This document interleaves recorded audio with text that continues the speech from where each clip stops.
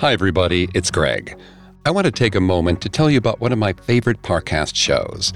It's called Dictators, and every Tuesday it delves into the minds and motives behind some of the world's most infamous leaders. Earlier seasons have covered dictators such as Benito Mussolini, Genghis Khan, and Kim Jong-il. Now a new season has arrived, and it takes a deep dive into the bloody reigns of Rome's most notorious emperors. And to give you a taste of the intoxicating Dictators podcast, I'm going to let you hear a clip from part 1 of the episode on Nero. He was a young artist placed at the head of an empire who subsequently watched it burn to the ground. If you like the clip and want to hear the full episode, follow Dictators free on Spotify or wherever you listen to podcasts. And here it is.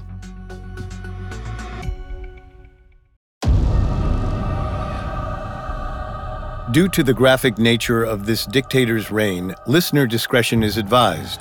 This episode includes discussions of violence and sexual situations that some people may find offensive. We advise extreme caution for children under 13.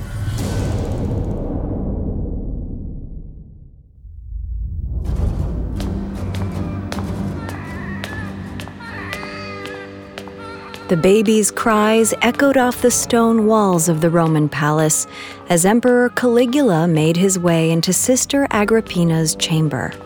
It was mid-December in 37 CE, and she had given birth to a boy.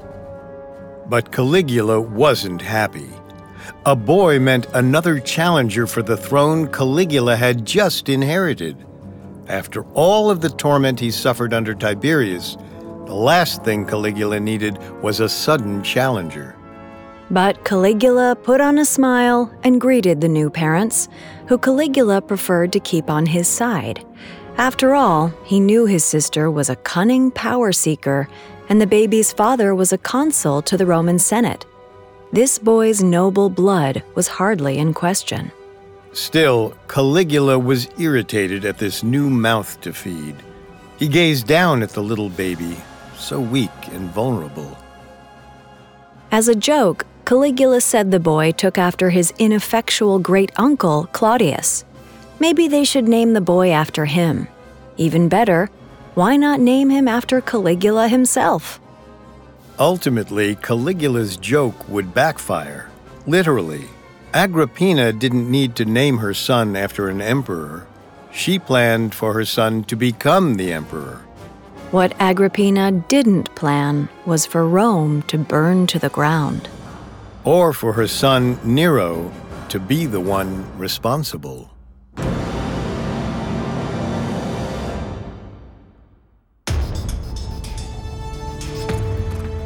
Welcome to Dictators, a Spotify original from Parcast. I'm Richard. And I'm Kate. On this show, we're going deep into the minds of some of history's most hated despots. This season, we'll be looking at the bloody reigns of Rome's most notorious emperors. You can find all episodes of Dictators and all other originals from Parcast for free on Spotify. Today, we're diving into the rise of Emperor Nero, the young artist placed at the head of an empire, who subsequently watched it burn to the ground. This week, we'll discuss the conspiratorial politics of Nero's mother that left him with a lonely childhood, even while she guided him to the throne. We'll also hear how Nero's deep need for adoration brought Rome to the edge of catastrophe. Next week, we'll explore the fire that razed Nero's capital and the smoldering political embers that burned away his base of power. We'll follow Nero in the final days of his reign as the last emperor of the Julio-Claudian dynasty and hear how his legend lived long after him.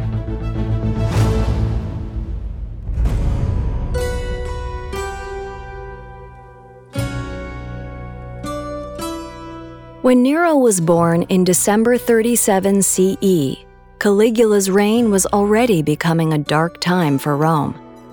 Illness gripped the city, and the emperor was fiendishly holding on to power, no matter who he had to murder to do so. Much of the reason for Caligula's interest in his sister and baby Nero was about manipulating the boy's father, Gnaeus. Caligula was not liked by the Senate, and Gnaeus was a valuable ally to have in their ranks.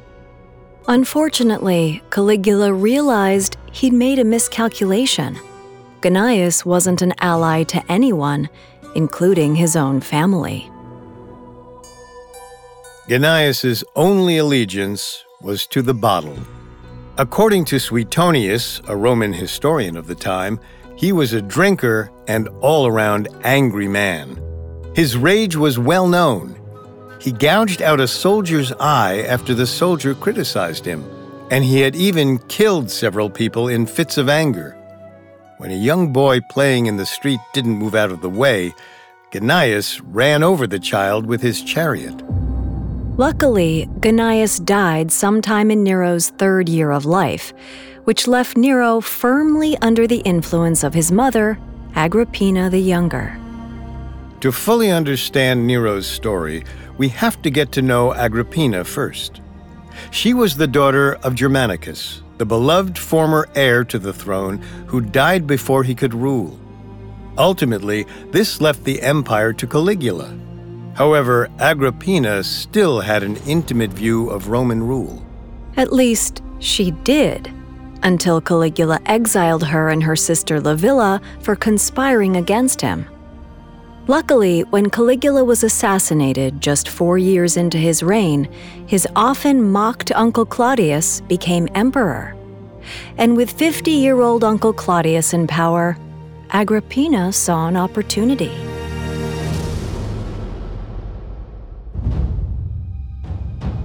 Agrippina grew up surrounded by backstabbing and plotting within the emperor's palace.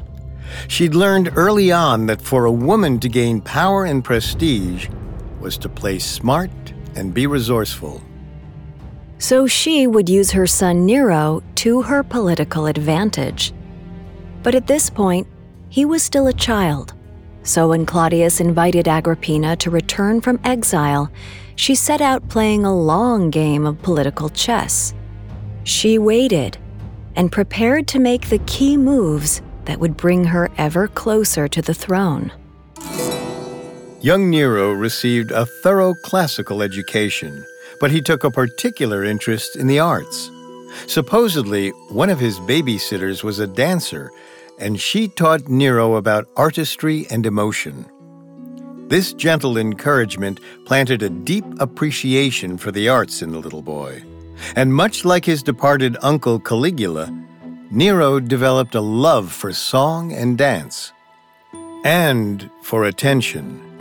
Nero wanted to be adored. He admired the musicians and athletes who gained the love of the people through their excellence. Nero learned to see artistic performance as equal to athletics. He longed to be a champion, even if it was as a dancer instead of as a gladiator. But his mother soon quashed that dream. When her son was around 11 years old, Agrippina found herself closer to the throne than ever. After Emperor Claudius discovered his third wife, Messalina Valeria, had a torrid and public affair, he had her executed. Suddenly, the emperor was newly single.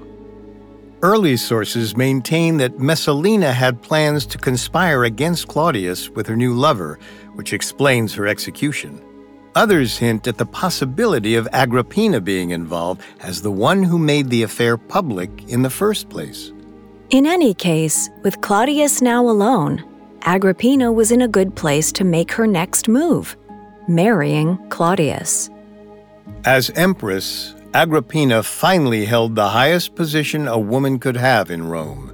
Now she could pivot her focus from her own power to her son. It was time to start grooming Nero to be emperor. Agrippina realized the teenage Nero needed a more classical education. Nobody cared if the emperor could sing like a bird. He had to be a knowledgeable and confident leader. So she turned to one of Rome's most famous philosophers, Lucius Seneca. In 49 CE, Seneca returned from exile to become Nero's mentor, taking long and instructive strolls through the palace grounds with him. He taught with proverbs and bits of wisdom, leaving the teenager to work out for himself what the lesson was. For the first time, Nero was learning about the world of power and politics. His lessons with Seneca often related to patience and leadership. As the boy grew, Seneca aligned with Agrippina's goal of forming him into a beloved emperor. Seneca saw potential in Nero. The boy could either be another tyrant like his uncle Caligula, or a thoughtful, empathetic leader like Augustus. The aging scholar had lived under 4 emperors already. Now he had the chance to mold the perfect ruler.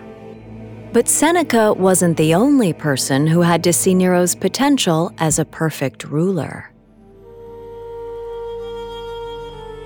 Not long after Seneca became the boy's tutor, Agrippina convinced Emperor Claudius to become Nero's adoptive father. Nero's path to the throne was becoming clear, but it was far from certain. Nero was merely an adopted son, and Claudius had other children from previous wives. Luckily, Agrippina had one last move that would solidify her son's place as Claudius's heir: marriage. Nero was disinterested in power. He was happy with his artistry and enjoyed his lessons from Seneca. The last thing he wanted was to get married and succumb to the obligations of living in the emperor's family and putting on a show for the masses. But Agrippina didn't care much about her teenage son's opinion. Nero's rise wasn't just about Nero. It was about their family, the line of Germanicus consolidating power. And the best way to do this was to have Nero marry one of Claudius's daughters. So Agrippina set her sights on Octavia, who at the time was around 13 or 14 years old. Even though she was Nero's stepsister, Nero and Octavia were married in the summer of 53 CE. Nero wasn't merely an adopted son any longer. He was now Claudius's son-in-law as well. But 15-year-old Nero was unhappy. He detested his father-uncle and didn't care much for his new wife-cousin either. But he knew he had a duty to his mother, and he wanted to please her. He reluctantly joined palace gatherings and gave official speeches in the Senate, usually written by Seneca. Slowly but surely, Nero was being introduced to the public as the young face of power in Rome, even though he still preferred singing to speeches. For the most part, Romans, both citizens and senators alike, accepted Nero. He had the endorsement of Seneca and a storied family to boot. It was all but certain that he would eventually rule Rome. All that was left was for Emperor Claudius to die. Of course, Agrippina had a solution for that, too.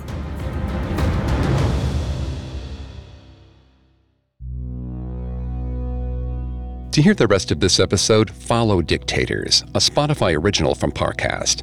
Listen free and follow on Spotify or wherever you get your podcasts.